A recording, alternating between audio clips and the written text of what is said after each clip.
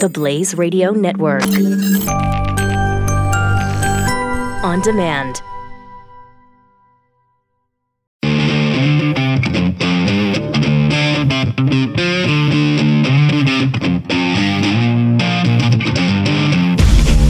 Lock and load. This is Steve Deace. The Steve Deace Show. And happy Friday. I am Steve Deace. Welcome to the Steve Deace Show here live on The Blaze, on demand at CRTV. We love to know what you think about what we think. 888-900-3393 is the number. 888-900-3393. You know, I've always wanted to have someone to operate a 900 line, right? Weren't those cool back in the day? Did you ever call 900 lines back in the day, Todd, for like score updates and stuff like that? What are 900 lines? And no. Okay. So we're not going to help you here. No. You're on your own. I know there was like a seedy, salacious underbelly. I'm sorry about this detour, but there was like, you called 900 lines for like all kinds of cool things back in the day, right? You got score updates from out-of-town scores. That's when you voted on contests. You may have done it, but I'm not sure it was cool. You're kind of gussing it up a little bit. Hey, don't sit here and tell a 45-year-old guy wearing a Darth Vader T-shirt he's not cool, all right? Where's your 8-track tapes, Steve? Well, they're cassettes. Thank you. Steve at stevedeace.com is the email address. You can like us on Facebook. Follow us on Twitter at Steve Deace Show. Todd is here. Aaron is here. Nate Madden is our congressional correspondent at Conservative Review from a bunker, apparently, where he's getting ready for the zombie apocalypse. How are you, Nate? I'm more just getting ready for the weekend. I'm working from home today since Congress isn't here, and I mean, it's election season. I can track all that from the home office. How y'all? Nate, I have a complaint about your shot. I know Aaron doesn't want me to talk about this on the air, but it's missing something. Can you have like maybe an AR-15 mounted on the wall behind you? It just feels like there's a missing element here. Or am I wrong? Otherwise, we've touched literally every right-wing bucket. Well done, Nate. See, the audience thinks we're just joking about that being a bunker. Okay, that's really a bunker. That's why there's also a Bible over here on the bookshelf. Yes. Yes. I'll work on getting along the wall here. Yeah, next time we have this shot, if there's not an AR-15 on your wall, I don't want to live in this world anymore. Let's get to the Deace Group.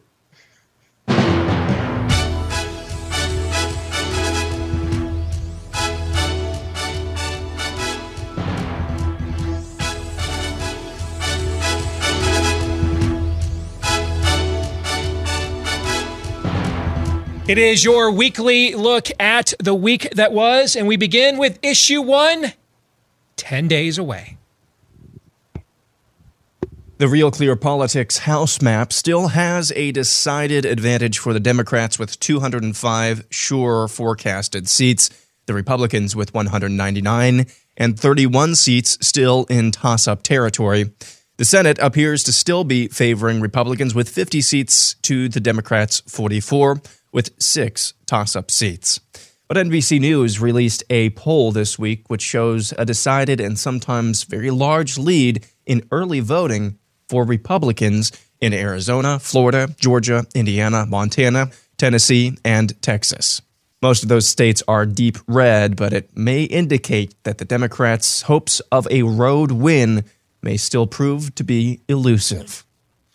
All right, first question. Nate, we're going to start with you as our guest panelist here today.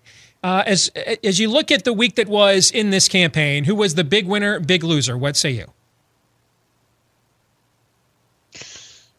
Big winner, I think, is probably Ron DeSantis out in the Florida governor's race. Not only is he getting a huge boost from the fact that we've got new revelations coming about against his Bernie Sanders-backed Tallahassee mayor opponent, Andrew Gillum, he's also starting to slowly climb up in the polls, as we've seen evidenced by a recent 2-point lead that he has over his Democratic opponent. And biggest loser, I have to say, is Andrew Gillum. Guy was caught, but was caught in documents to be taking Hamilton, like Broadway tickets from undercover FBI agents in the middle of a big corruption investigation a couple of years ago. And the only thing the guy can do is try to blame the racism of the Republican Party for pointing out that he did something that looks really bad. So I agree with your analysis up until about 20 minutes ago. Okay, so we're going to have a discussion about the latest on the bombing story, including the breaking news this morning a little bit later on in this. In fact, it's going to be issue 2. So without delving into the story itself, but since you went there politically, if indeed it turns out that these early reports, Nate, are confirmed that this is a middle-aged white supporter of Trump who's got all the crazed bumper stickers and everything in the world that you can imagine, all the anti-CNN memes on his van, of all that stuff that we're seeing on social media as we speak, if it all is confirmed true, what does that do to your analysis of the Florida governor's race politically?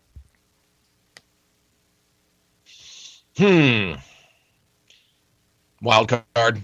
It depends on who gets out in front of this thing fast enough. I don't think DeSantis' campaign is going to have a problem distancing themselves from this sort of thing.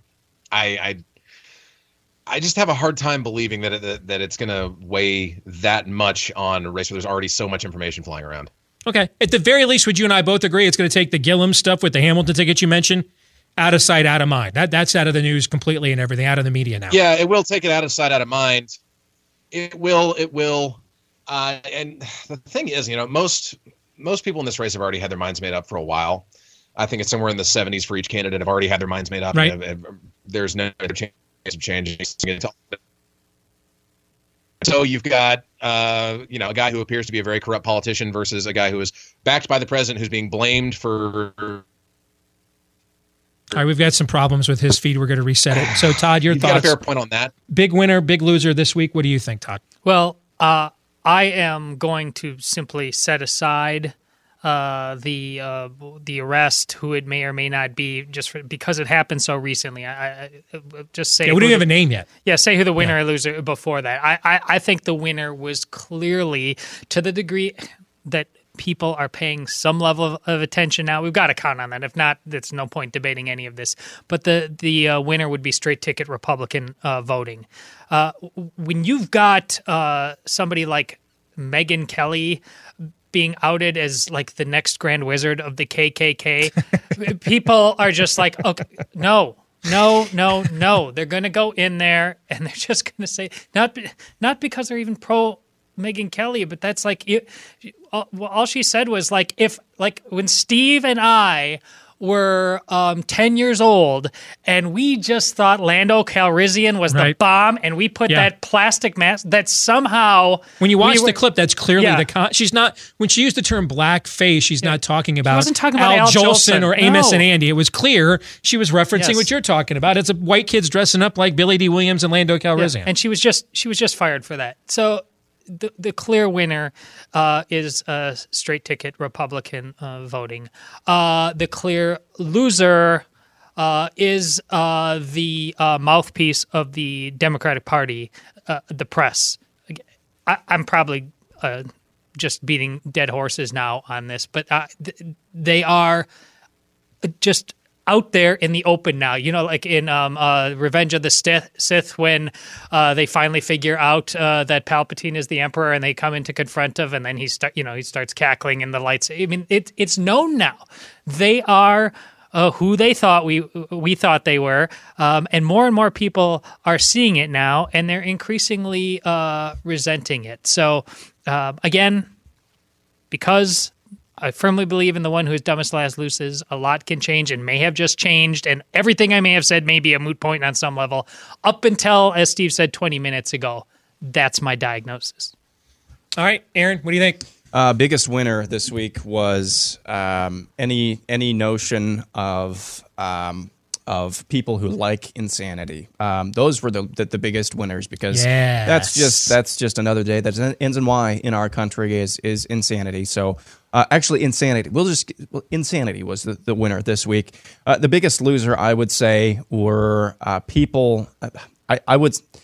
We're going to talk about this later, but Nate brought it up first. I think the biggest loser it has to be Ron DeSantis at this point. If everything we're being told initially about who they arrested in Florida today connected to the bombings is correct, and the pictures coming in of this dude's van are any indication of his ideology, which I don't know why they would be any different, then that's going to be very, very difficult for anybody, any Republican probably aligned with Donald Trump, to win in Florida. So that was probably the biggest loser of the week.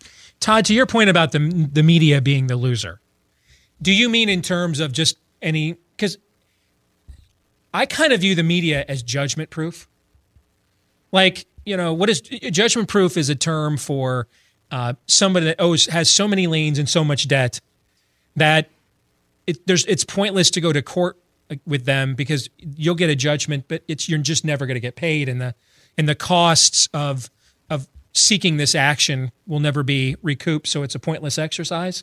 Aren't we that way with the media? I mean, how much lower can their credibility, can their ratings go? This is clearly a foreign news agency, is what you're addressing. Yeah, they're broadcasting to and from and for another country. So how can they lose any more than they've already lost? Like, you're in a way. Let me put it another way, and I'll use this analogy on purpose because I know it would drive our buddies in the liberal media mad. Like, if you ran Russia Today or Al Jazeera, would you care what a Todd Erzin in Arlington, Texas cared about your credibility? Would you care? I understand. No, because you're not Right. You're not the audience. You're in another country, right? You see where I'm getting at? I do. How much of this is, at this point, their stock is so low, and they've been so outed, and it's so obvious that large remnants of America are not their intended audience anyway, that they can kind of just say and do whatever they want now because the jig is up. Everybody knows this now. So, I mean, they can just, CNN can literally, Jake Tapper can go on CNN yesterday and say, nobody's blaming the president for these bomb threats. While his own boss, the president of CNN, is issuing written statements blaming the president, and the cry-ins on his own network are saying President Trump refuses to accept responsibility for that. You see what I'm saying? It doesn't matter anymore because they're not talking to anybody whose votes are remotely winnable for Democrats anyway. Maybe I'm wrong. I don't know. What do you think? No, you might be right, but I am absolutely counting on the status quo being the status quo until it isn't anymore. And things of this age need to crumble before something rises out of the ashes. And the fact that sunlight is increasingly upon the press. There's just a lot of people, Steve. You know, it's just within our own movement. Mm-hmm. How for them to accept reality as it is, and there's just a lot of people out there that haven't accepted the reality as I've known it for a long time. That the press doesn't like them. It is their enemy. They're like, come on, no, not really. There's two sides. No. They really hold you in contempt. And getting to understand that is a way of all kinds of awakenings in people, putting aside the people that they used to trust and finding something really worth trusting, starting with the revival that we often talk about. We got to put away the old lies, and the press is one of the greatest old lies we have. Nate, let me throw this question to you. Do you think there's any, and I mean like literally one carbon-based life form in a suburb of Texas or Iowa or any state Trump just won, who would even think about voting Republican in 10 days, who Katie Tur at MSNBC or Nicole Wallace it could persuade? Do you think that person even exists anymore? I mean, it's hard to prove a negative. There's got to be, like maybe 5 of them, maybe. Okay. Somewhere. Yeah, I mean, I did give you fish in a barrel. I did say you can have any carbon-based life form. So there's got to be probably one guy, right? One person. Sure. There's probably like 2 or 3 people who have completely checked out of what the last 2.5 to 3 years have actually been and meant. But yeah, there's probably a handful of people like that left. That is not a sizable, electorally significant number of people to even get into discussing. The only reason I bring this up, because I know I ask a lot of our movement to maybe do what might be effective in advancing our agenda more than low-hanging clickbait. and this is our fourth rail is going after media bias. Okay, I mean this is, this is the equivalent of me walking into you guys to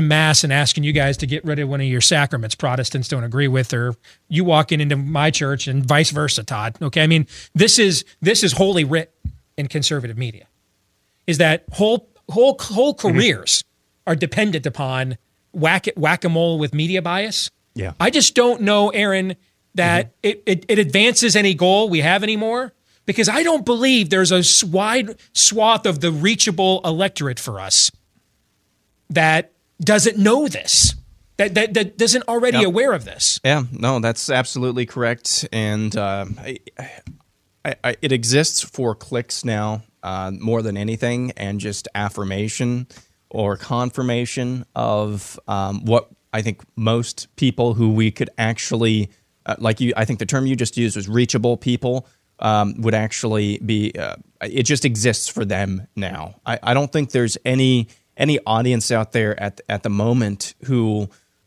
is really taking either side of trying to look at media objectively right now. Yeah, I don't see any nonpartisan liberal or leftist. And we work in this culture every day, full time. We're pretty self-aware about what goes on around here. I don't name me one non-liberal partisan or outright leftist defending the credibility of the mainstream media. Name me one. It's less about that. You're absolutely right about the direct effect that Katie aside Tur from the has. leftists who work there. But I heard that, Nate. Nice. But the soup that we're swimming in, Steve, Right. that daily does not call into question insane cultural takeovers like transgenderism and everything and it's just day after day, and a lot of people give in because you just feel like that's the tide of history. You're right. And you know who most of those people are, though, Todd? It's the people, there are people that Todd is talking about. Most of them, Nate, are the ones you're covering in elected office on Capitol Hill or at state houses around the country. Republicans in elected office are literally the only non-progressive people left in America who think that what is said on the Today Show is going to impact who wins a suburban election in any state in the country. They're the only ones left, Nate, I believe. Yeah, except for those those 5 carbon-based life forms that I've alluded to in Texas and Iowa earlier. Yes, no, and that's one of the mind-boggling things about working on Capitol Hill and seeing the media responses there, seeing the responses to media stories and the apprehension and the tiptoeing and the walking on eggshells that comes from Republicans, who ought to know by now they're not ever going to get the kind of favorable headlines they want, but they still do this grand, gigantic kabuki dance, thinking that they're somehow going to reach someone whose mind is actually going to be changed by what they say on CNN and by what the New York Times writes about them. Yep. I think that if we're going to continue our pushback on media bias, Todd, I think we need a more specific target. I think the public at large is that is reachable for us, by and large, understands, and the ratings point this out. No one outside of their partisan spheres are watching any of this stuff. Okay, Fox has by far the number one most watched cable network. Its primetime audience is 4.5 million people. That's like 3% of the people that voted in 2016. I think we need to do this in a way that goes after the Republicans who kowtow to this. You know what I'm saying? That's fine. Do they kowtow because they legitimately think that the media is still somewhat influential, or do they kowtow because they don't want to be chased out of a restaurant by a mob? Yes. And there's a third reason, because they actually agree more with the media than they do with us. Don't ever forget that. Most of these Republicans are small p progressives, but one way that you get the answer to your question is and you start thinning the herd is you go after media bias in a way that says to Republicans, why are you succumbing to this? Why do you care what these people think?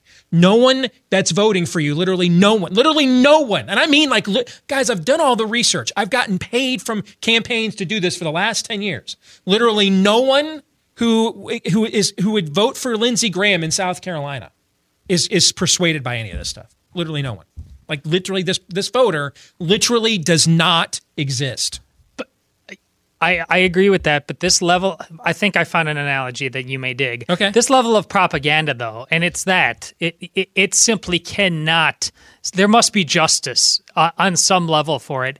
Along the lines of what you make the great Josiah Hezekiah comparison. Like Josiah, along with his revival, Went to the high places. He did. Yeah, he didn't just say, we got our ship righted, and there's always going to be some freak shows over there. Yeah. So you guys No, he marched right in there and said, your time has come. And just in terms of the propaganda that has replaced journalism, if we want to get I'll sign up for that. If we want to get our society back, I just can't rationalize it away as simply no one cares about you anymore.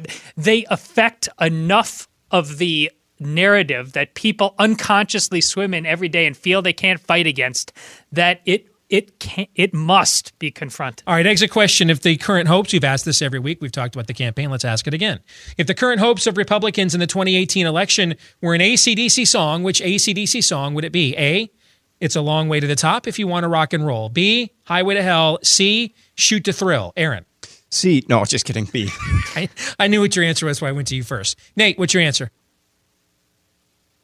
It's a long way to the top. The numbers, the numbers and the trends that I keep watching. We'll see how this plays out. This new information about the specific packages, but the numbers up to this point, up to that 20 minutes ago mark where we started getting this information, were pretty positive, both in the Senate and the House, from what I've seen. So we'll see how this plays out over the weekend. In fact, this morning I saw a key suburban toss-up district in Illinois that I had awarded to the Democrats in my predictions I'd given to CRTV earlier this week. I saw Cook Political Report flip that district to lean R today. So, Todd. Agreed. I'm still A for all the reasons Nate said. All right, issue 2, bombs. Really?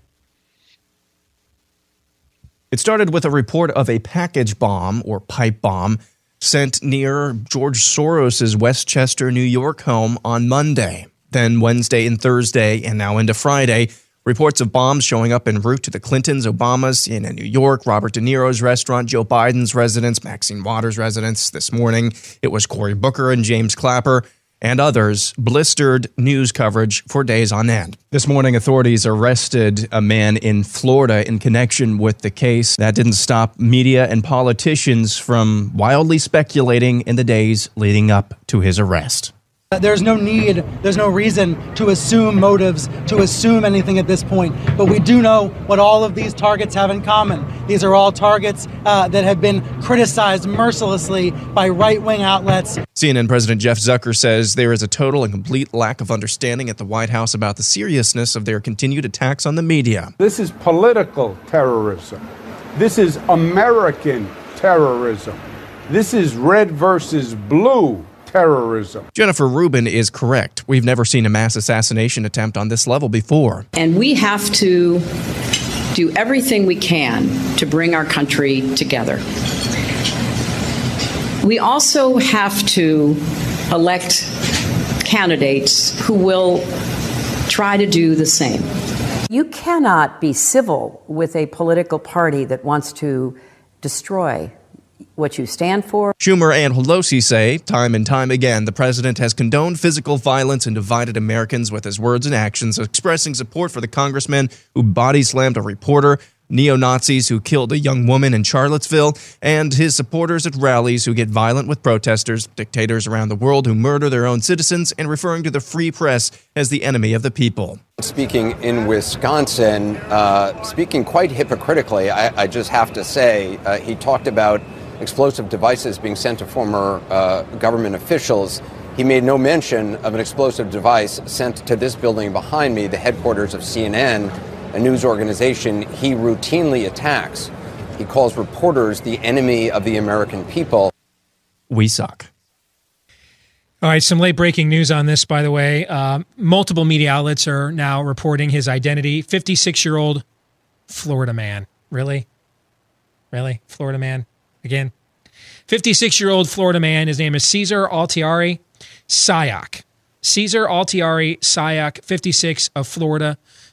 He is the white male that was arrested by the FBI and Miami-Dade County Police today. Our Jordan Schachtel, who covers national security issues for us at Conservative Review, just tweeted out he did a little background check into this guy and his previous arrest record because he's been charged with previous bomb threats, grand theft, felony battery, several retail theft charges, several probation violations as well. So yet again, another known wolf out there on the streets. So I'm just going to open the floor. I'll start with you, Todd. Your thoughts on what we know as of 12:25 p.m. Eastern time and what it may or may not mean. His name is Caesar. I'm looking at a picture of him, white guy. Caesar Altieri Sayoc is his name. Wow. Okay, my main thought is akin to what I said before the election of 2016. It's all come true. We thought that was insane, and I said 2017 is going to be more insane, and that has happened, and so on into 2018. There's nothing aspirational about our civil discourse and our trying to govern the public square.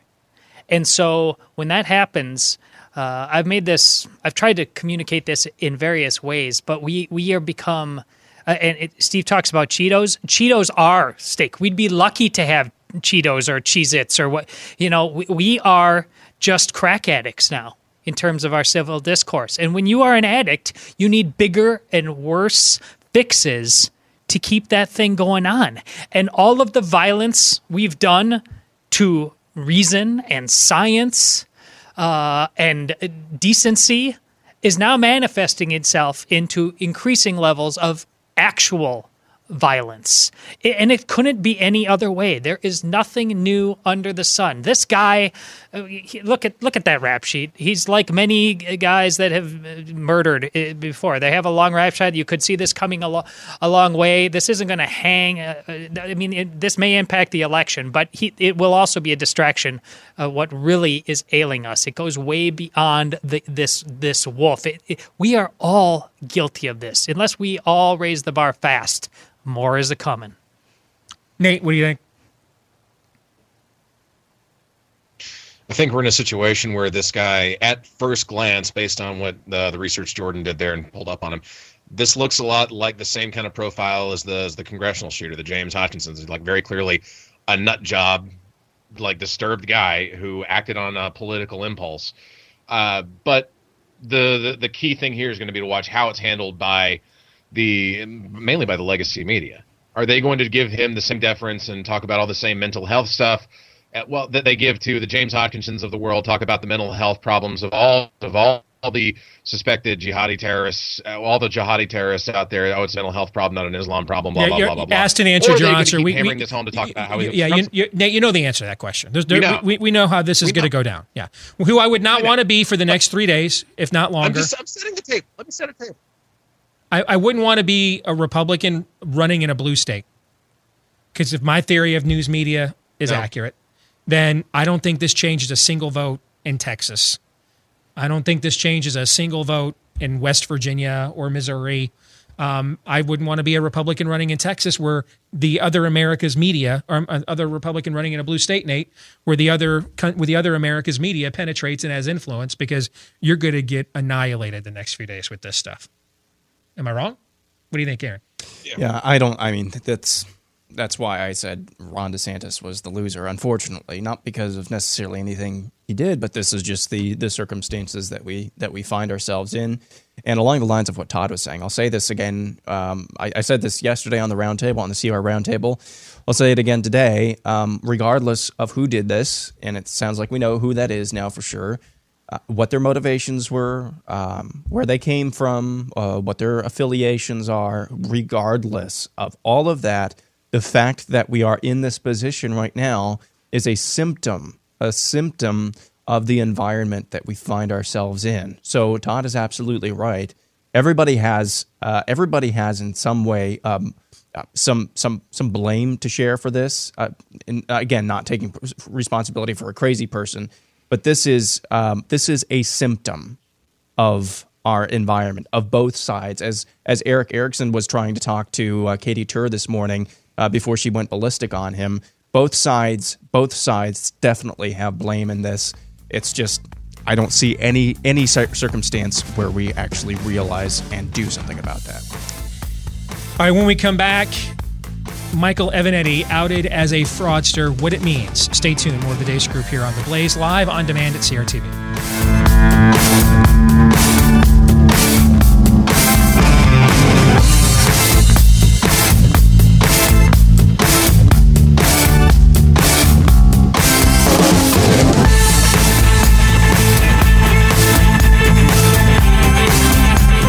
You know, if fake news were a product, it might be a superfood. You ever taken a look at that superfood container you're buying? And it says on the back, supplemental facts. Might as well say alternative facts, because it means that that food was made from extracts, or that supplement was made from extracts and not from real food. So with the goal of creating a real superfood specially designed to enhance your health and help you reach your full potential, a team of top physicians gathered to form Brickhouse Nutrition, and they want to introduce our audience here today to Field of Greens. It's the first real superfood, and the difference that sets it apart can be seen right on the bottle. Instead of supplemental facts, you see nutrition facts, because it's made with real food. It's a real food. One scoop of Field of Greens has a full serving of real, certified vegan, vegetarian, and USDA organic fruits and vegetables, complete with those antioxidants that boost the immunity system, perfect for cold and flu season that is looming nowadays. This is a daily clean green energy that fuels your body for a healthier and happier lifestyle. For a limited time offer, visit BrickhouseSteve.com. That's BrickhouseSteve.com. And use promo code Steve to get 15% off of your first order. Again, BrickhouseSteve.com, promo code Steve. And today you can experience a better you for tomorrow. So we ran out of time, and I didn't get a chance to go to the exit question. And I was going to kind of skip it, actually. And then, Todd, you wanted it asked. Okay, so because I want to answer. You want to answer. All right. So my exit question for the Days Group in issue 2 about what we're learning about the Florida bomber Cesar Saco or Sayoc. I've seen it pronounced both ways. The president is speaking about it as we speak. On a scale of 1 to 10, with 1 being nothing burger and 10 being metaphysical certitude, how would you rate the potential for actual civil war in America? I mean, we're engaged in one in a sort of a cold civil war right now. I mean, a hot civil war. What would you say the odds of that happening, Todd, are? It's a 10. You think it's a 10? Cultures always lie to themselves about this and think it's not right around the corner, and they're almost always wrong. You know, what's the Archduke Ferdinand assassination, or what that's coming around the corner to light? I said last June when I was on with Brian Stelter and Reliable Sources right after the shooting at the Virginia, or the attempted mass assassination at the Virginia ball field with all the Republican congressmen, that I used that analogy. Yeah. I said that could have very well been an Archduke Ferdinand kind of a moment, and that had gone down. And it doesn't have to. There's things called the 100 Years' War that go on, and it hasn't been like 100 straight years of constant. You know, it wouldn't necessarily instantly mean North versus South or something like that, but it would. It can definitely be something resembling a level of instability that clearly means a culture is broken and at war. What do you think, Nate? Scale of 1 to 10. What do you think the odds are? 7. I think the conflict, in some point, hot conflict in the streets, is a metaphysical certainty. Whether or not that will actually reach the level of organization, like this is my international politics nerd coming out, whether that will actually reach the level of organization necessary to classify it as a civil war, I'd say that's about a 7, but it would take something like the Alexandria shooting, or probably, since that didn't work, probably something more massive than that or this, but some sort of cataclysmic event that would really galvanize and separate people and send them into this sort of situation. I shudder to think what that will be, but I don't doubt that it'll happen in the next 10 years.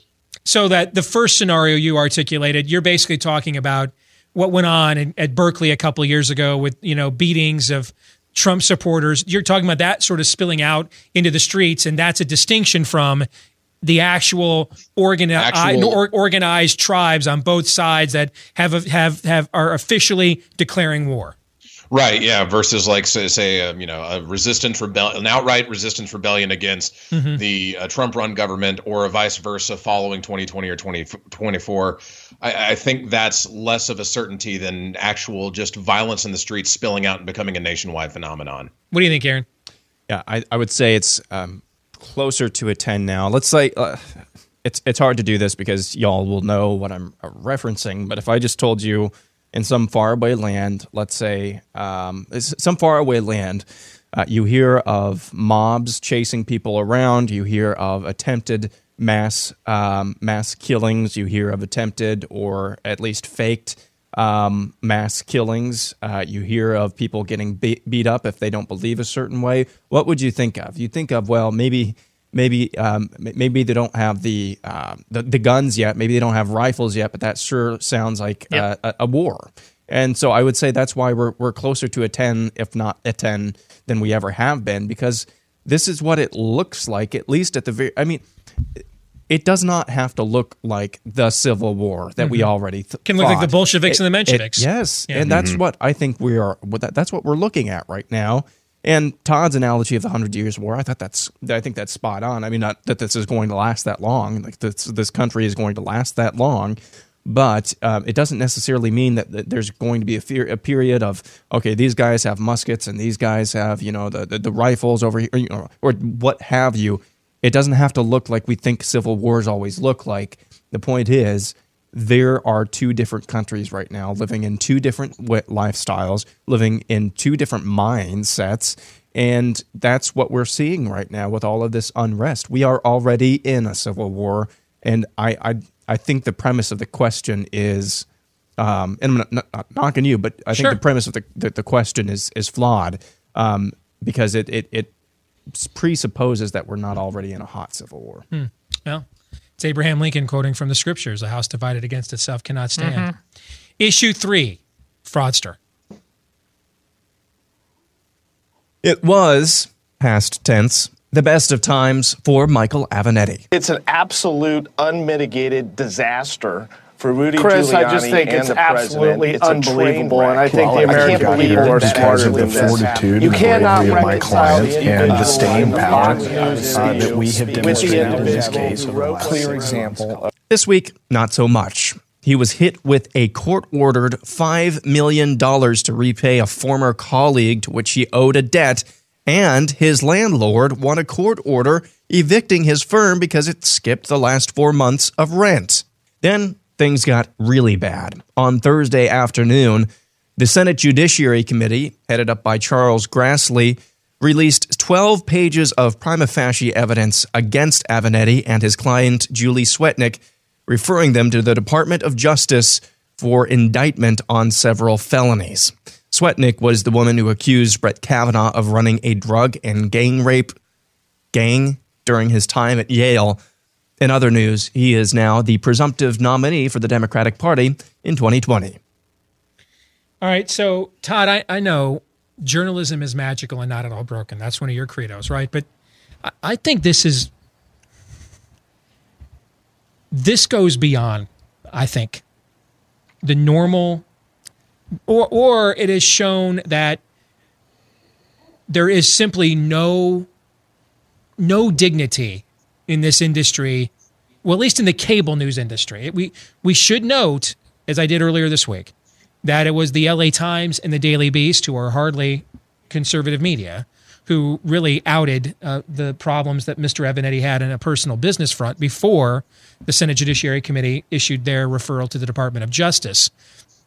But at the very least, does this not indicate that cable news is a cesspool? It is one of the absolute worst cesspools in the culture that this is the depths they sunk to make this guy a celebrity. And they did it instantly without checking on any of his background, without wondering where this guy come from, simply because he was willing to say ridiculous criticisms about Donald Trump. Doesn't that show that at least when it comes to cable news, to use a biblical analogy, the last seal has been opened? You know what I'm trying to say? That there literally is Forget professionalism. Forget unbiased objectivism. This is just sleaze, is what we're talking about. That's a good word for it. I'm going to have no problem you taking this even further than I did, which is why I spent so much time in the first issue talking about it. Steve is describing an industry that has gone any means necessary to take out that which it believes is the other, its opponent. That must be pointed out, and it must not be allowed to exist. As now it fires Megyn Kelly for... It needs to be firing itself. It needs to go away. It has become, while we have all watched and clapped it on, the Jerry Springer show. That is the version of the news that they unapologetically point out. Shrugging our shoulders and say, it doesn't matter, people aren't really listening anyways. As long as that is normative, it says so much about who we are. Now, am I talking about, should Donald Trump be shutting down the news? No, of course not. But in every way that pressure can be applied to point out that this emperor not only has no clothes, but is simply running around and is a sexual perpetrator that is coming for all of you. That's the reality. That's the picture that you need to understand the press is running rampant through this culture. It is an enemy of the good, the true, and the beautiful. And I have no problem saying that. I'm not being hyperbolic. It is a revolutionary force. Over the last several years at 30 Rock, where I went and did a job interview at 30 Rock in 2012. Over the last few years at 30 Rock, Nate Madden, Matt Lauer was permitted to have a rape dungeon, and Michael Avenatti became a national household name. Preach it high, preach it low. Your thoughts on those on that connective tissue there, Mr. Madden? I'm with you on the judgment-proof thing from earlier in the show. I'm sitting here trying to turn my brain around this and trying to come up with something that says, oh, yes, this is... factually, yes, this is a whole new plane of sleaze and irresponsibility and everything else that we expect at this point from the legacy media. But at this point, there's nothing they can do to surprise us. There is no depth that these folks in their attempt to say Orange Man bad, right, there is no depth that these people will sink to while circling the wagons around the Matt Lauers and everybody else and the irresponsible things that their own journalists do, and still try to lecture the American people about how they are somehow the gatekeepers. They are the truth. Like, they're the only objective voice in the room, and they're holding Trump accountable. They're holding everyone accountable, and they're lecturing us toothless morons out in real America. There is no depth that surprises me. Yes, that is if I have to, I have to step back and get out of my own mindset for a second to realize the gravity of the juxtaposition that you've pointed out, because at this point, it's just par for the course. Aaron? Yeah. It's like somebody going into your home, dropping trowel, and taking a whiz and saying, hey, you got a leak. This is the media. Hey, you got a leak over here. And no, you're peeing. No, you got a leak over here. And then Michael Avenatti comes along, and once they've successfully, chased us out of our own house because they keep, whizzing all over the place, Michael Avenatti comes along, and then they just go ahead and, it's theirs now. They kind of took it. They took the space from us, and now they just trash the house. That is. They're not even. My point is, they're not even respecting themselves. They have no self-respect at all. You would think, with egos as large as even the most podunk reporter in Podunk, Mississippi probably has, because of their association with journalism and the media, you would think they would have some self-respect, but there is none of that. There is just the the groupthink. That is what the media is. It's the groupthink. It is progressivism, and it is all for you, Damien. I love you, Damien. Nice but even past that point, it's not even the group think. Yes, it's progressivism, and it's not they don't have any self-respect. They have self-respect to the point of pride and hubris. They don't realize that they're peddling progressivism because they themselves think that they are purveying this truth, and that they end up. There are so many people in this profession in my legacy outlets in my profession who have this sort of messiah complex, especially in the age of Trump, who can't see past their own nose and realize their own bias. They're biased because they have imagined themselves as these prophets and messiahs of truth. Yes. Yeah, see, Trump has to be the villain here. And I'm not a Trump fan, by the way, in general. But Trump has to be the archetype, sniveling, handlebar mustached villain here. Because if Trump is the symptom, as I believe that he is, and not the villain, then who's the villain? They are. And Dr. Frankenstein always, whether it was the Republican establishment, I used to say this about the Republican establishment when Trump was first ascending, and now applies to the media as well. Dr. Frankenstein always hates the monster he creates every time, every single time. Exit question. A few months ago, several of us, yours truly included, thought Evan Eddy would be a factor in the 2020 Democratic presidential primary. Do you still feel that way given these revelations? Nate? Oh, yeah, he's going to be a factor. Whether or not he's actually a contributing factor, or whether or not he's just the butt of the joke for the early primary days remains to be seen. But look, there's always at least one, usually multiple Democratic presidential candidates that don't understand how bad they are for the party's brand, right? The last one got the nomination, and this time you've got another out. So who the hell knows, man? Nate gets it. Nate gets it. I'm not even sure I agree with it, but I'm going to let it stand just because I thought it was so good. Todd, go ahead. What do you think? Nate said is why the answer is yes. Aaron? Even more so now. I think I totally disagree with you guys, but you know what? I'm so enjoying the narrative you're casting. I'm just going to let it stand unchallenged. I'm going to let you have this one. All right. Issue 4. Finally, a real debate. Thrillist released their top 30 Halloween candies. Here's the top 10. Hershey's, Reese's Pieces, Nestle Crunch, Mr. Goodbar, 100 Grand, Butterfinger, Kit Kat, Snickers, Twix, and of course, Reese's Peanut Butter Cups. Now, despite what you think, or regardless of what you think of that list, it does not include candy corn. And in this time of strife and division, I think we can all come together and agree candy corn is the worst. By the way, it was all manufactured, all of it, in the year 1949. And no, I don't need a source, because you know it's true.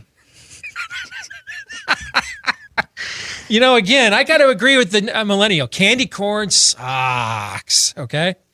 All right, so true or false, gentlemen? Reese's Peanut Butter Cups, actually true or true? True or true? Reese's Peanut Butter Cups are the number one Halloween candy. Nate? I mean, it's true. I mean, like the sales numbers, the simply the market saturation, and the ease and the joy of just pulling one of those single peanut butter patty cups out of the bag. And you're like, yes, I'm going into this thing. It's substantial. It's tasty.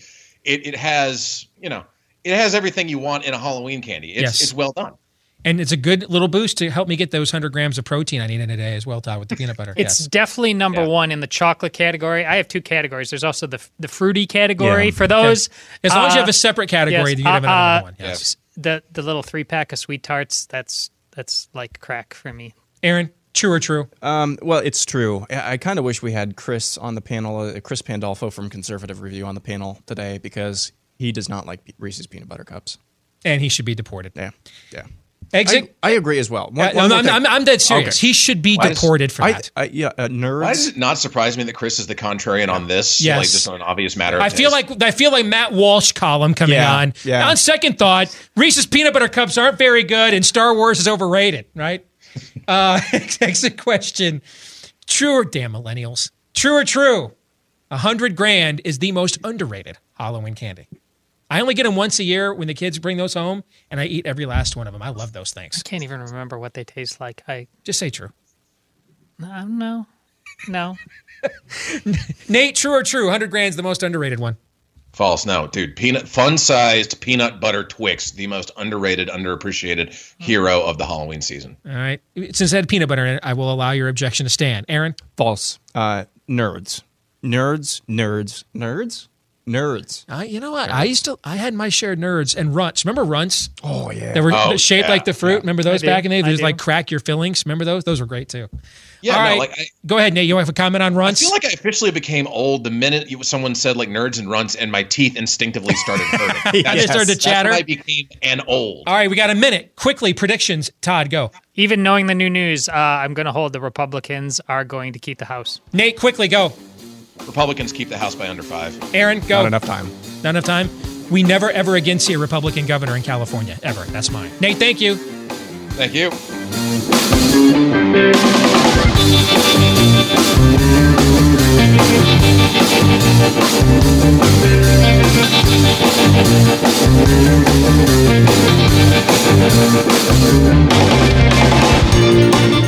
All right, back with hour 2 here of the Steve Deace Show, live on the Blaze, on demand at CRTV. Steve at stevedeace.com is the email address. You can like us on Facebook, follow us on Twitter at Steve Deace Show. Last name is spelled D-E-A-C-E. We're going to get to some of the feedback that you have sent us in recent days in just a few moments. Phone number here on the program, 888-900-3393, 888-900-3393. We're still getting breaking news about the Florida bomber that I want us to address in real time while confirmed updates are coming. And a good place, by the way, if you're not somewhere where you can watch a newscast or you don't want to break away from watching us, my Facebook page right now, the thread where I first posted about the arrest that was done this morning of the suspect, I have been posting real-time updates of confirmed information as they've been coming in. All right, so for those of you that are just tuning in, here's the recap. Cesar Altieri, I've heard it, Sayco and Sayoc. So I don't know. The spelling is S-A-Y-O-C, but I have heard some of the media pronouncing it Sayco the other way. Appears to have owned a company, Native American Vending. His Twitter feed has mentioned that he had been doing some promotions work in the Florida community. He has a long arrest record going back more than a decade, including a bomb threat back in 2002. So I think I counted something like 30 different incident reports or something with this gentleman going back many, many, many years. He's been on the radar of local authorities anyway. The van is confirmed. The thing that we saw, there's 2 different vans that you're seeing on social media. One is not his, but one of the vans that you're seeing on social media that is littered with essentially, full coverings of bumper stickers and anti-CNN memes, etc. One of those vans you're seeing on social media, if you're following this in real time there, one of those does belong to him. His Twitter feed also is essentially Alex Jones's greatest hits, with every conspiracy theory you could possibly imagine located there as well, including, ironically enough, calling shootings false flag operations, which is ironic because that's what my Twitter feed and my Facebook wall was replete with people on our side when the bombings began a couple days ago, that this was false flags of George Soros leftists who were attempting to change the momentum the GOP had by creating Trump opponents as sympathetic figures, by creating this archetype of a bomber in order to change the narrative. So that's the information we have confirmed. Now, he has not been found guilty of anything, okay? That's why we're using the term suspect. But based on the news that continues to develop and is breaking, where do you guys see this story going over the weekend? Todd, I'll start with you. I'm certain it's going in the direction of crazy leftist / journalism overreach. Yep. What the repercussions of that are going to be, at least as it applies to the narrow window that now is the election, which is just 9 days away, 10 days away, whatever it is. 10 days away. I'm not sure about the consequences, but I'm absolutely certain that the overreach is going to be real and spectacular. They can't help themselves. We are all going to be bombers now. If you are a Republican, if you're a Christian, if you're a white male, all of the above. Katie Tur just got done showing it with Eric Erickson on her show. Just tried to basically say this is everything. It's all Donald Trump's fault. They are in full hysteria mode. It's up to 11. Yeah, and I really can't add much more to what Todd said. It's going to be what Andrew Cuomo was the other night on CNN. This is domestic terrorism. This is red versus blue terrorism. It's going to be that times dialed up to 11 as always, and so that's what it's going to be by the end of the weekend. All of us, not progressives in what's left of America, are terrorists.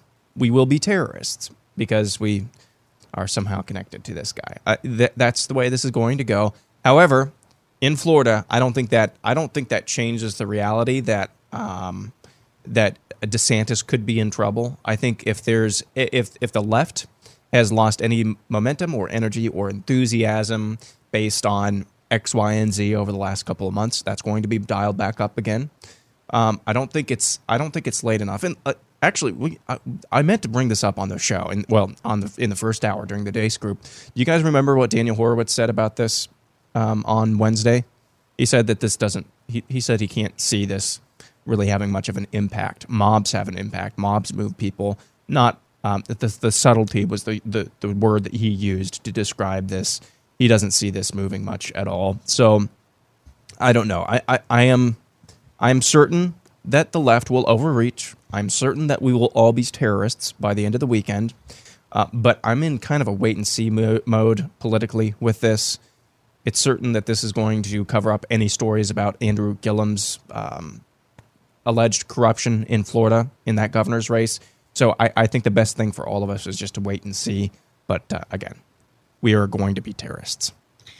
Yeah, I hate the fact that we're even analyzing this politically. It's just, I hate the fact that I can do 54 push-ups in 1 minute and I still have some love handles. So there's lots of things in this world I hate, but they're reality. And so I have to live in the world as it is, okay? If I go get a Schmedium shirt for all the weight I can bench press, it's not going to look good and it's not going to fit. So I can have the reality I prefer, or I can have the reality that is. So since we have to live in the reality it is, right? That was one of our first shows and one of our first worldview mottos is that we have to live in the world as it is, not as we prefer it to be. So since this is the world that we live in, there is no way to avoid not discussing it politically because we just don't have a unified people anymore that are capable of just saying this crazy evildoer probably ought to get the electric chair. And then we move on to the other daily events of the day. We're not capable of that. I agree. We're going to see whatever media-gasm you thought you have witnessed in recent times. Spinal Tap has no number on their amp for what the next 72 hours is going to look like. This is going to be an orgy of self-righteousness. I mean, an orgy of it. And some of it, based on who the guy is and what his motivations are, some of it will even be justified. But I agree with you, Todd, that they will go so far that it'll become white noise to the point that if they actually showed a modicum of restraint and decency, and they could probably get some of the high ground on the president for encouraging this level of insanity, but we're not dealing with Sam Donaldson types anymore that would be capable of doing what I'm talking about. We're dealing with the Katie Turs of the world. We're dealing with the Nicole. Has there been a day this week I've not seen a clip of Nicole Wallace on MSNBC advocating violence against the president? Has there literally been that clip in my Twitter feed from her show every day this week? I think so. Someone should choke him. Someone should hit him. Someone should punch him. I told Jeb Bush to punch him. Okay? I mean, because that's what we're dealing with here. You're essentially, it's like in pro wrestling. You're asking Hulk Hogan not to go all the way in putting down the Iron Sheik. That's just not going to happen, guys. All right. So because of that, some of the benefit they could glean from this they will cancel out on their own. I Yes. wholeheartedly agree with you on that. I also think, similar to what we said about stories like Russian collusion and other stories, and I've said this throughout the course of the year, everybody that's no one's going to get up in 10 days. No one. I mean, I know we have 330 million people. No registered voter, not one. I promise this voter does not exist. No one is going to get up on election day in 10 days and say, I really was unsure about how to vote today, but I just Googled it, and it turns out Trump's a Russian agent, so I'm voting straight ticket. The voter doesn't exist. Doesn't exist. Likewise, I don't believe that's a voter that's going to get up on Tuesday, a week from Tuesday, is going to say, man, I'm really torn here, but I saw this really killer anti-CNN meme on Reddit, so I'm going straight ticket R. Voter doesn't exist. Anybody that's moved by issues like this is largely already where they're at. Like, I don't think there's a swing voter out there that was on tilt about whether they thought the Republicans deserved control of the House, and now because of this whack job is going to change their mind. Where it will have an impact politically is if you are, and Aaron went to the race that's a good example of it. If you're a Ron DeSantis and the polls show you're closing the gap with Andrew Gillum and it's basically a toss-up race, and right now all the news for Andrew Gillum is bad. There's even another story today about him taking a payment perhaps that he didn't report, okay? You need those stories. You need that narrative out there, and this is going to shut all of that down. That's where it's going to impact the electorate.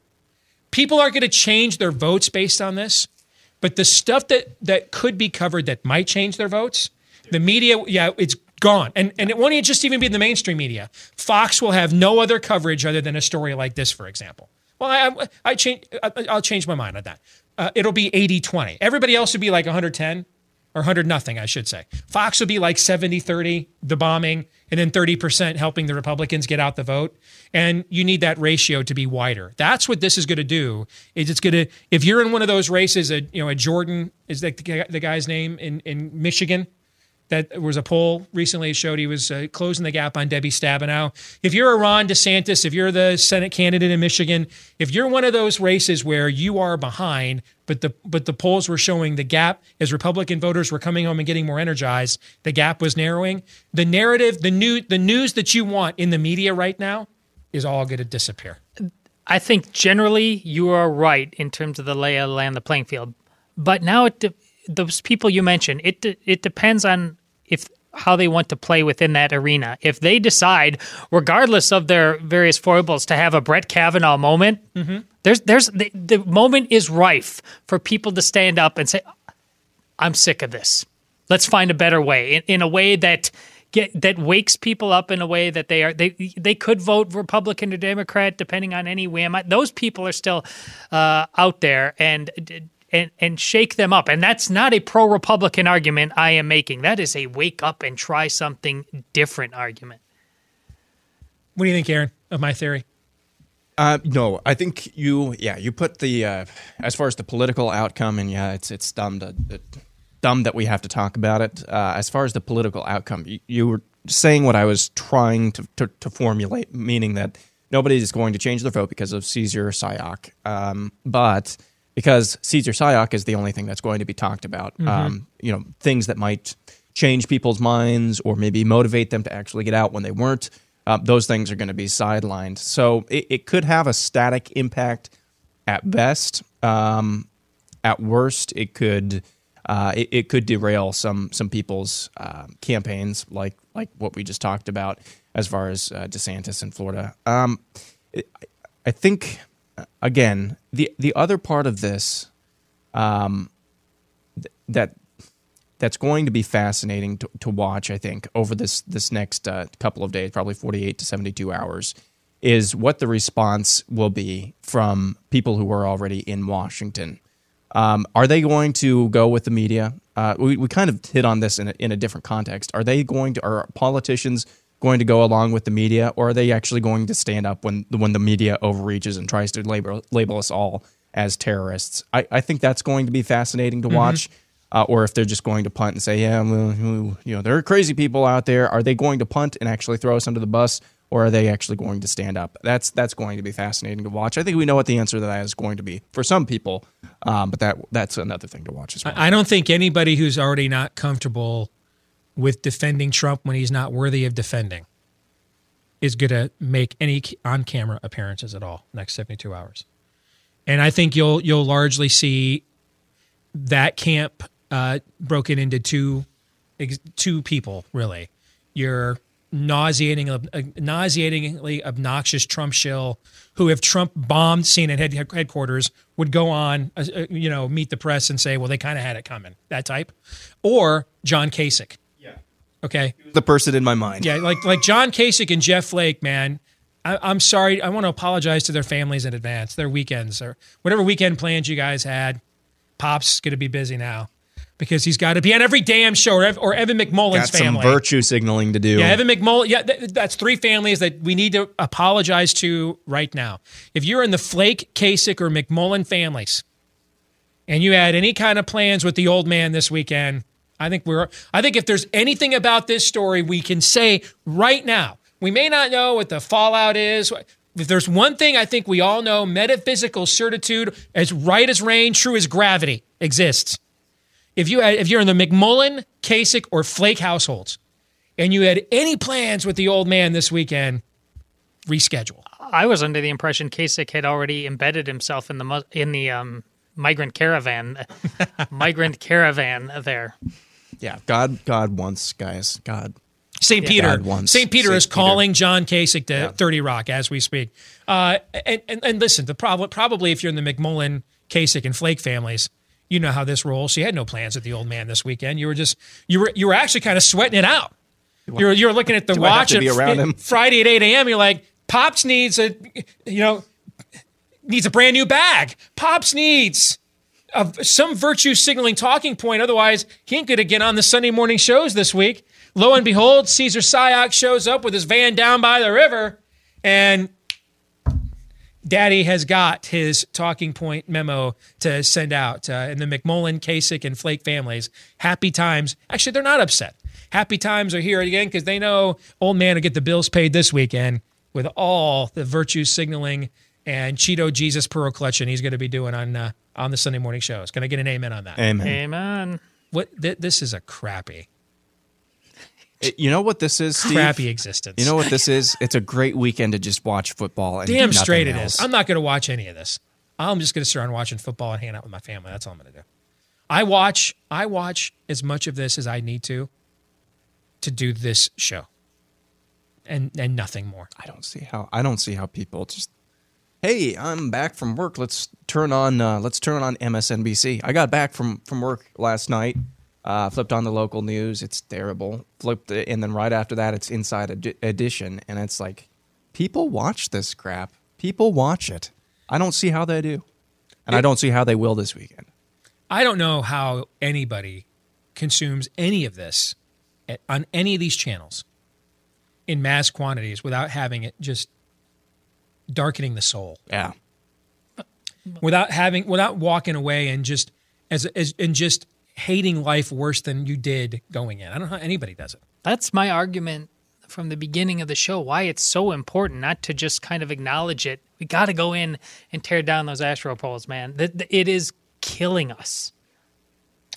Let's get to some Feedback Friday. Each Friday at this time in our final hour of the show, we take a look at some of the feedback that you've sent to us via the stevedeace.com inbox here on the Blaze and Sierra TV. Steve at stevedeace.com is one way you can access that by emailing us. You can look us up on Facebook by liking us there. Follow us on Twitter at Steve Deace Show. Let's start with Leaf, who writes, I was wondering if you could address the growing trend of Christian Marxism. I'll stop right there. This is an oxymoron. It's like moderate Arab nation, local celebrity, or military intelligence. This doesn't exist, guys. All right, these are things we say, or same difference. That always has bugged me. How can something be same and different at the same time? Anybody know? Okay. So these are things we say, or everything's relative. Well, you just made an absolute statement. So there's at least one thing that's not relative. You just said it, right? These are things we say that refute themselves. They are self-contradictory, but I'll play along, okay?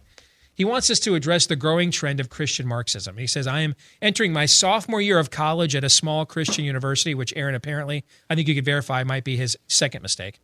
I was under the impression that it had a more conservative outlook. Mistake number 3. We're only we're one sentence, poor guy. And it's not your fault, Leif. It's not your fault. Someone should have warned you about this, okay? But I have been proved wrong. There has been a large focus on white privilege and white guilt. I've heard things like, I don't believe in racial reconciliation. That implies there are two parties at fault. Or worshiping whitely is not worshiping rightly. Or Black Lives Matters is a necessary movement. Also, a speaker promoting critical race theory. Noticeably missing, there was no chapel that focused even remotely on, say, being pro-life. There may have been 2 comments in passing about being pro-life the whole year. Also not mentioned was religious liberty or defending marriage or gender. However, there was a talk on being nice to farm animals. They have not abandoned the gospel, yet they have uncritically accepted all of these popular movements. Let me stop you right there. They've abandoned the gospel. They abandoned the gospel. Yep. I don't need to go on.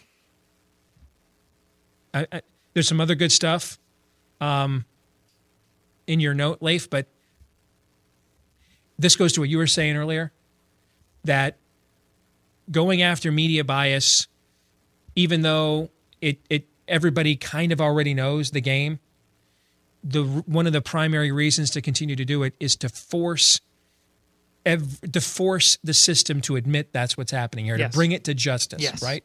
Okay. So, Leif, let me just tell you right now. Find other reasons to continue attending this school other than your continued belief in the fallacy that it's a Christian university. If it's good in the field of study that you're pursuing, go for that reason, like you would a public university. Okay, like such and such a school has an excellent med school. So I'm going to go to the pagan school because it's got a great med school, and I'll just join a youth group or a church group on my own time. But I want to be a doctor. I want to heal people, and I'll get great technical training for that, and that's why I'm here. Do not attend this university for any reason other than that. You're not going to a Christian university. And the Unitarian Church with the 2 lesbian ministers, when you go on their website, they tell you they've got like the Apostles' Creed and the Heidelberg Catechism up there on their websites. They never just say, here's we're heretics and here's why. Okay. We're wolves. Yeah, I mean this isn't a Christian school. Like, it's not. They've abandoned the gospel. They at best, they've syncretized it to the prevailing progressive winds of the age, but the gospel is a singular entity. It cannot syncretize. It's holy and set apart from this world. What part of Alpha and Omega don't you understand? It's not of this world. So it cannot syncretize to the things of this world. Okay, so get out, or just admit to yourself, it's not a Christian university, but in the field of study that I'm pursuing, it can help me get to where I want to go. And this is a transactional process, not a theological one. Does anybody disagree with that? No, the college that I went to, it actually, back in the early 2000s, it won a fight. The Bible department, the old school Bible department, actually won a fight. Now, they didn't win the war, but they won a fight with the administration who was trying to essentially push them out. And when I ceased going there full time, this type of stuff was increasingly coming in. Gospel-centered blank is just code word for social justice. Yep. This mother. That's basically what this is. There's still a lot of good people there, but I say all that to say this as well. I would not be right here where I am without the opportunities that particular place presented me. And that's why I liked going there, and that's why it's still worth it, and that's why I'm still paying loans. But that's why it was a great place to be, because it gave me a ton of opportunities. Yeah, transactional. You paid them to give you the skill set and relationships you needed to professionally get where you wanted to go. That's what... And that's the only reason why I'd ever go to college, because you can learn everything there, everything there online, too. You guys can maybe help me. What off the top of your head is what you still believe to be a really good Protestant Christian college. Whatever that is, York School is a lot less close to that it is to having a Georgetown problem that is indicative of where the Catholic identity that's a great replaces. analogy. It's not a Catholic school anymore. It just isn't, and it trades on that for any number of reasons that are all lies. Your school has a Georgetown problem. Yeah, there are always going to be good people. Not always, but most of the time in a lot of these evangelical or probably even Catholic private colleges as well, there's still going to be good professors there. There's still going to be grounded, just like there is in where I went to school, really, really solid people. Mm-hmm. But I think you just have to remind yourself, that anywhere where there's going to be a group of people together, there's not going to be perfection, and so we have to untether ourselves from any notions of nostalgia where that's concerned. To answer your question, and in fact, ask me that question again in a couple seconds because I want to answer it, okay? Because I may have a surprising answer for the audience. But in his email, Leif asked another question. He said, should I have more sympathy for historically oppressed people? The answer to that question is yes, but not for the reason that school is teaching you. Yeah. You should because Jesus, who forgave you of your sins and saved you from your sins, which is the only reason why you don't oppress other people, is because you're a saint and not a sinner. He has given you a new heart, a heart of flesh, as opposed to a heart of stone. That's the only reason why you're not oppressing people, Leif, is because you're another person now. You're different. All right. And that's why you are free to love your neighbor as you love yourself. John Newton didn't get up one day and say, man, I'm making too much money trading these slaves. I'm just going to give it up. No, he had a transformation. And he went from a slave ship owner to writing Amazing Grace. Okay. It was grace that taught, what's one of the most powerful lyrics in that song? It was grace that taught my heart to fear. To fear. One of the opening lines of Proverbs. The fear of the Lord is the beginning of wisdom. I don't want to be afraid of God. Well, I don't know, maybe you want help. God. Okay, he's God, you're not. Be afraid. Okay? He's the only undefeated being in the universe. Don't run counter to him. You're going to lose every single time. And what did John Newton mean by that? It means God gave me a new heart. Before I did these wicked things to other people because I had no fear for the hell that awaited me for doing them. And then God gave me a transformation of the heart and the soul. And I realized, oh boy, if I continue oppressing people like this, I'm going to face eternal oppression and torment, separated from God in a place called hell. So, dude, I got to come correct. I got to change my way of living. That's what he meant by fear. What your school, Leif, and others that are doing this,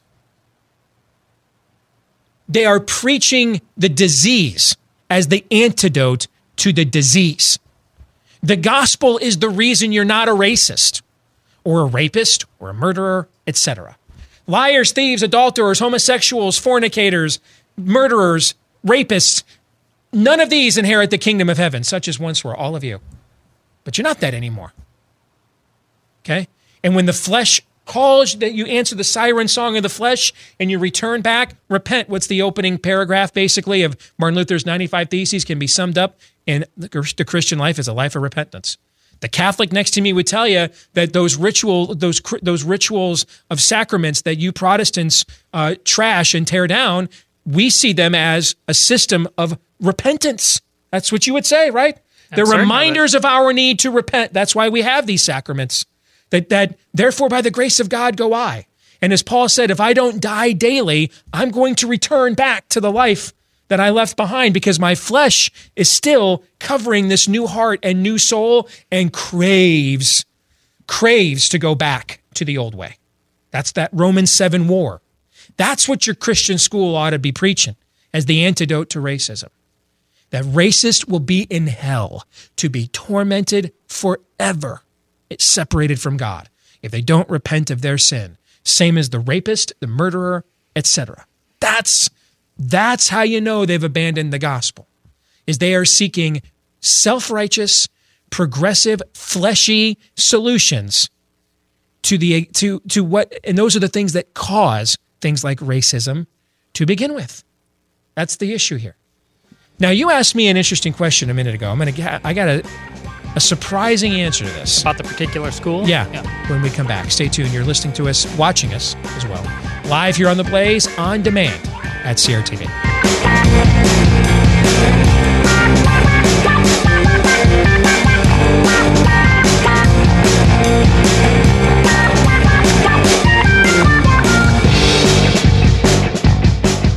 All right, back here on a Feedback Friday, live on The Blaze, on demand at CRTV. I'm Steve Deace. Todd and Aaron are here with me as well. One last follow-up to Leif, or Leif, I'm not sure how it's pronounced, so I pronounced it both ways, just to make sure I covered all the ground possible. Because I'm a guy whose name has been mispronounced my entire life. Deese, Dence, Dice, Dace. So I try to be sensitive to other people whose names aren't necessarily conventional. But you asked in relation to his email about his Christian college that isn't very Christian anymore. What would be a specific example of some place that does it right? My answer is going to surprise you. And it's from my own personal experience, both in dealing with a lot of its graduates and students in my career. I think I know where you're going. But my wife is now a current student. I just haven't had a chance to tell you guys this yet, right? So my wife is doing Liberty University's online degree program, getting a second master's for her counseling ministry. And I've gone through for the last few weeks since she started up and what the curriculum and stuff looks like, and it is rock solid, biblical. But here's the thing.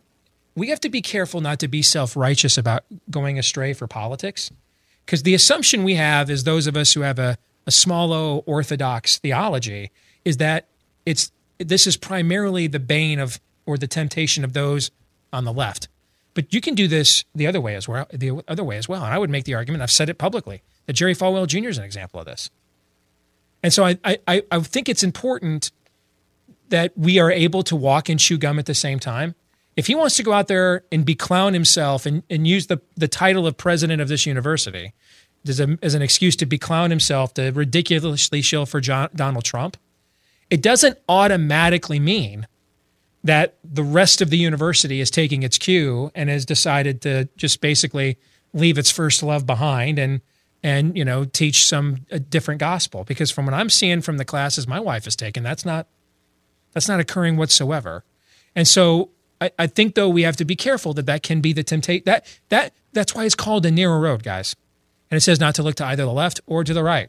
Now, it doesn't mean that in a political context. It means that in a spiritual one.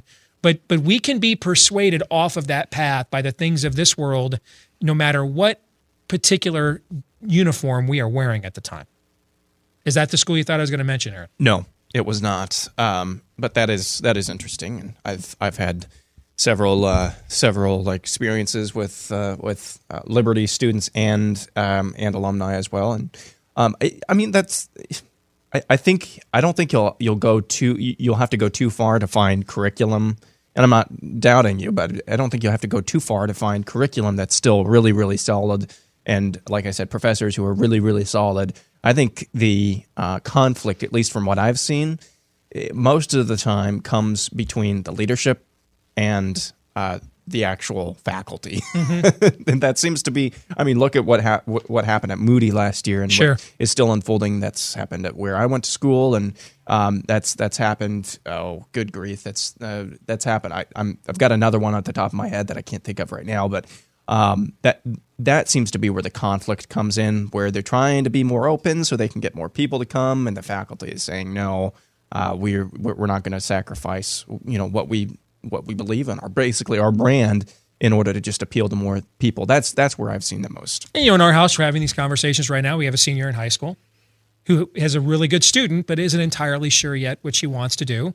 She just knows she doesn't want to go start a student loan debt clock that, she's got to pay for the next, 20 years or until the Democrats get back control of government and forgive all the debt. Anyway, she's not anxious to start a student loan debt clock for something she's not sure that she wants to pursue. So she's still trying to figure out, is she talented and gifted enough to pursue a career in stage performing. That's one particular route. She actually has been working pretty much full time at a department store in the mall, and she loves the store and the people there. And she's even thought about, I can make a good living being a manager here, and I don't have to go get,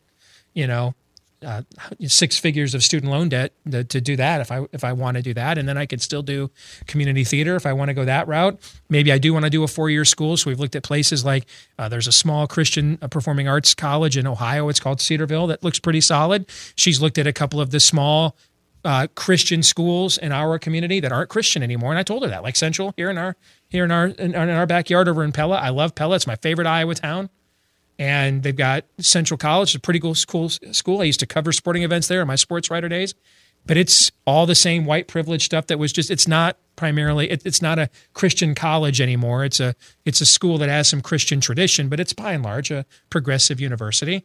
I didn't tell her that so that, to say don't go there if it's got the programs you're looking for. I told her that so she could understand what she's dealing with here, that I'm going there. This isn't probably the place to go, that based on my faith, I'm going to go there based on if it's the right academic fit for the skill set that I need. So we're having some of these conversations in our house right now. And I just would to me, just be honest with each other. Just because, your school claims to be Christian and it's not, doesn't mean it doesn't have a really cool engineering program that can help you out. Just, don't fall for their fake religion. And I'd say the same thing if you went to a public school that has a great engineering program, like Iowa State up the road here has one of the great engineering programs in the country. It's a pagan school. So, just know that going in. You're an adult. About time you start learning now as you leave the cocoon of mommy and daddy's house that you're going to be in an environment for the rest of your life where not everybody's going to pat you on your head and love Jesus as much as you. Chances are most won't. So you have to figure out how to chew up the meat and spit out the bones, how to love people for where they're at without letting them draw you astray. Might as well start learning the adult world now because that's where you're going to live the rest of your life, right? Might as well figure it out. So just be honest. I think too often we as Christian parents are not honest with our kids. Just be honest. That's bad. That's good. That's bad with good. That's good with bad. Just be honest. Treat them like adults. Linda writes, conservative media is giving us Cheez-Its because these are cheaper than steak and the other media is offering us liver and sardines. So they do not have to offer anything better than Cheez-Its. Beck and CRTV are the only conservative media with meat on their shows. You guys should consider joining together. She sent me that email on August 17th. Nice. I just thought I would share that. Liver and sardines. I like the liver and sardines reference, though. That's called breakfast on Tuesday. I've never tried it, but every cartoon I watched as a kid depicted it as a nasty food. So I'm like, I'm stigmatized. I can't. You ever eat that stuff? No, but I think I could give it a go. I can't. I'm convinced it's terrible, even though I've never tried it. My mind is convinced. With the liver and sardines with just straight vinegar dressing. That's got Todd written all over it. No, Todd would consume just about anything with vinegar. He said vinegar. Let's go. Yeah, that's what there's not much. If you covered it in chocolate, I would not eat. I am a chocolate fanatic. Trent says, I'm a 22-year-old guy from Georgia, and I know this has absolutely nothing to do with most of the topics you discuss whatsoever, but I wanted an outside perspective on my situation. I'm coaching at my former high school for this year's cross-country season. Because I'm at home this semester for college. I also did not want to be sitting at home doing calculus all day or get caught up playing FIFA on PlayStation a lot either. Now, how did you allow this much soccer on the show willingly? I have to say, he is pushing the limits. We know it. Everybody knows what the official show position here is on soccer. It is the leisure arm of the one world government conspiracy, and we all, in order to honor Paul's dictum to give grace and mercy to each other in matters of conscience, we permit Todd's presence on the show despite his vocal support for the sport. Like you said, there's the good, there's the bad. Yes, sort it out, be honest with each other. Yes. Tolerate Todd's presence. That's a good way. We tolerate it, yes. But the graphics on that FIFA game, not that I would ever play it, of course. How do you know about the graphics? But I've seen it played on the displays at GameStop. Yeah. The graphics in that are pretty fresh. I'll give it up. Okay, the graphics are pretty fresh. Not enough that I would ever consider picking up Let's be clear now. Yeah, let's be clear about this. Not that I would ever actively partake, but passively just noticing it's aesthetically pleasing, and that's as far as I'm willing to go. Today I learned that Steve plays FIFA. No, go ahead. This reminds me when I was a kid, a guy tried to put me down in school. Because one of the things we used to do when I was a kid is my parents would take me to Denny's. My brother and I to Denny's for dinner because I liked breakfast for dinner. I could get the Grand Slam breakfast. We do breakfast for dinner, and then we go to Kmart after dinner so that my brother and I could just go hang out in the toy section for a while. And one day I get back to school, and I saw somebody that I went to school with one Friday night there. And Monday morning comes, and he's going to put me down on the playground. And he's like, "Hey, man, you shop at Kmart." And I was like, "Well, the only reason you know that is because I saw you there." And he kind of looked down at his shoes and walked away. And that's where I learned the lesson about reverse the premise of your opponent and use it against him. That's where I learned that commandment. This place deserves a better brand of criminal. That's right. And I'm going to give it to him. So back to Trent's note. It's obvious many of these kids have never been pushed in anything, probably because they're private school kids. My question is, what approach do I need coaching these guys? What do you think makes a good coach and what makes a bad coach? Any pointers you can give me as well? Well, from my own experience doing youth coaching, from raising 3 kids, from being youth coached, both good and poor, I'm going to give everybody a chance to answer this one. Here's my first piece of advice, or 2 pieces of advice. Number 1, be yourself. Do not give the kids a persona that is not you. All right? So if you are a fiery, passionate guy, then be a fiery, passionate guy. If you're more of a laid-back, strong, silent type, then be that. And even if you and that doesn't mean there aren't times when they're expecting a verbal lashing that you go easy on them, or when they're expecting you to go easy on them that you give them something different. But I mean, in general, don't craft a persona different, an alter ego different than who you are. Kids nowadays, with how self-aware they are with social media and this and stuff, they smell horse pucky a mile away. They're the most sensitive to it any era of young people, probably in the history of our species. Second thing I would say is coach the kid, not the team. And if you coach the kid, you'll coach the team. That the team is not a formula or a construct. It's made up of what? The kids. The kids are the team. And some of the kids, my great temptation is because of the way I was raised, largely dysfunctionally, I respond really well to negative reinforcement. You challenge me, man, it is on. You tell me I can't do something, you tell me I'm not good enough, I will triple lindo that son of a gun just to prove it to you or die trying. Positive reinforcement, because I was raised dysfunctionally, I'm uncomfortable with it, which isn't good, but it is the way that it is. What does that mean? I'm going to quote the great football coach Bo Schembechler, who said one of his secrets he learned was which kids to push and which kids to praise. And the kid who responds well to praise, if you say to him, "I think you can do it," he'll go and do it because you gave him the encouragement he was looking for. That's not the kid you go to and say, "You suck, you can't do that," because I suck, I can't do it. Coach told me to. No, coach the kid. Figure out what the buttons of the particular kids on your team are and push those buttons. And that's how you'll end up, I think, coaching the actual team rather than one size fits all. What do you think, Todd? Well, coaching is something I've actually done quite a bit of in my life. It shouldn't be surprising that being a good coach is, in its most basic fundamental parameters, not that much different than being a good father. You must have an equal balance of justice and mercy. Now, stylistically, how that looks, Steve is absolutely right. Be yourself and how that comes across.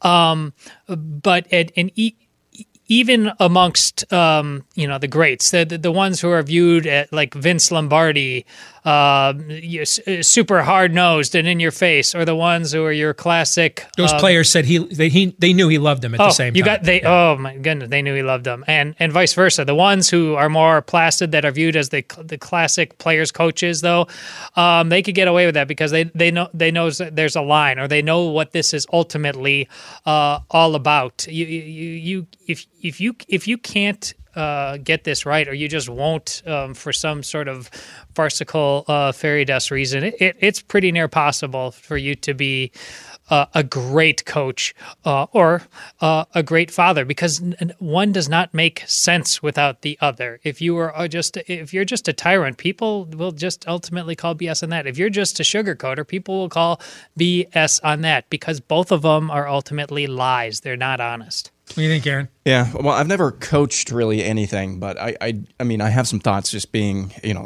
I have been coached before, so I mean. Up until July of this year, I lived in from November last year to July of this year. I lived in, for different reasons, a corner of a basement of a guy in my church, and he had a couple boys, and he's divorced. He has a couple boys, one 11 and 8. I think they both had birthdays now. Completely different personalities. This goes to what Steve was saying, and I spent a lot of time with them. Would go out. I was just basically their big brother, and when I left, I kind of got a helmet sticker because I've never been a big brother, and they both told me I was a big brother to them, but we'd go play catch, we'd go play sports, everything. So I had several opportunities to encourage them and coach them. And the older one, he and I would just go at it against each other, whether it was video games or whether it was sports. And we would verbally lash each other as well, just because that was his personality. Even at 11, he could take it and he could throw it as well. And so we enjoyed doing that. The other one, he's very, very sensitive. And so you cannot do the things with the other one that you can do with him. He needs a lot more encouragement along the lines of what you were saying. So yeah, coach individual players, not the team at large. I just want to reinforce that.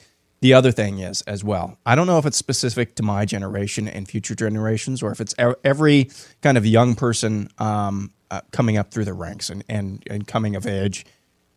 If you're in a team sport, especially, and I realize this is cross country, but even then, team sports especially, always explain how the individual player fits into the larger team. Don't just tell them what to do and expect them to just do that. One of the things to this day I still hate is just being told what to do without any explanation. Okay, what's the plan here? Why are we doing this? That is one way of motivating every player, is by letting them know how this fits in and why you're doing what you're doing. Especially in team sports, that's incredibly important. So always be prepared to just tell them why they're doing what they're doing. That's good advice. Can I throw one more thing in? And I think this is true regardless of the sport. If you're coaching young men, give them responsibility, a little bit more than you think they can handle. The only way they can learn to handle responsibility. Can you think of the only way you can learn to handle responsibility? By having responsibility. To handle responsibility. Yeah, there's no other way. That means mistakes and all, and owning them. Last year when I coached the football team, there was a young man on the team that, because he was a little bigger than everybody else, all the other kids looked up to him, but he was kind of passive, and I thought there was some natural leadership capabilities there, and he had a strong arm, and I thought there was a couple of technique things I could show him to turn him into a quarterback. But he was kind of always the goofball kid that, was kind of the outsider, little ornery. He'd never really been given the job of alpha. I gave him that job. And I could not believe over the course of the next 2 months, the growth I saw in that young man. I mean, just that someone, and that's not to implicate his family. Sometimes they need to hear this. That's what, from other family sources. Yeah. They need that. Because after a while, they start reaching that age where mom and dad's opinion goes from the gospel to, I'm going to need 2 or 3 sources to confirm this one. And when you get into 11, 12, 13-year-olds, which is what I was coaching last year, they're starting to get to that age. He needed someone outside of his post office box to come to him and say, hey, you're a young man. You can be the leader, and I'm going to put that on you. Take that responsibility. Many of these boys have been left to be males, or boys who can shave, because the expectation was they could never step into leadership.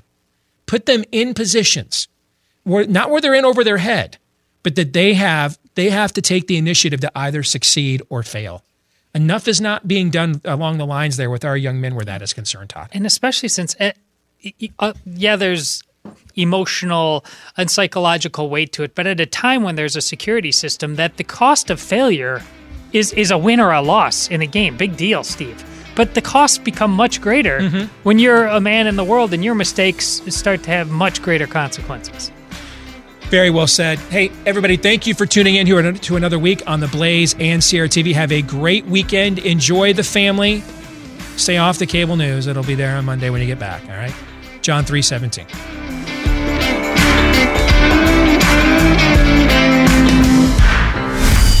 This is Steve Deace on the Blaze Radio Network.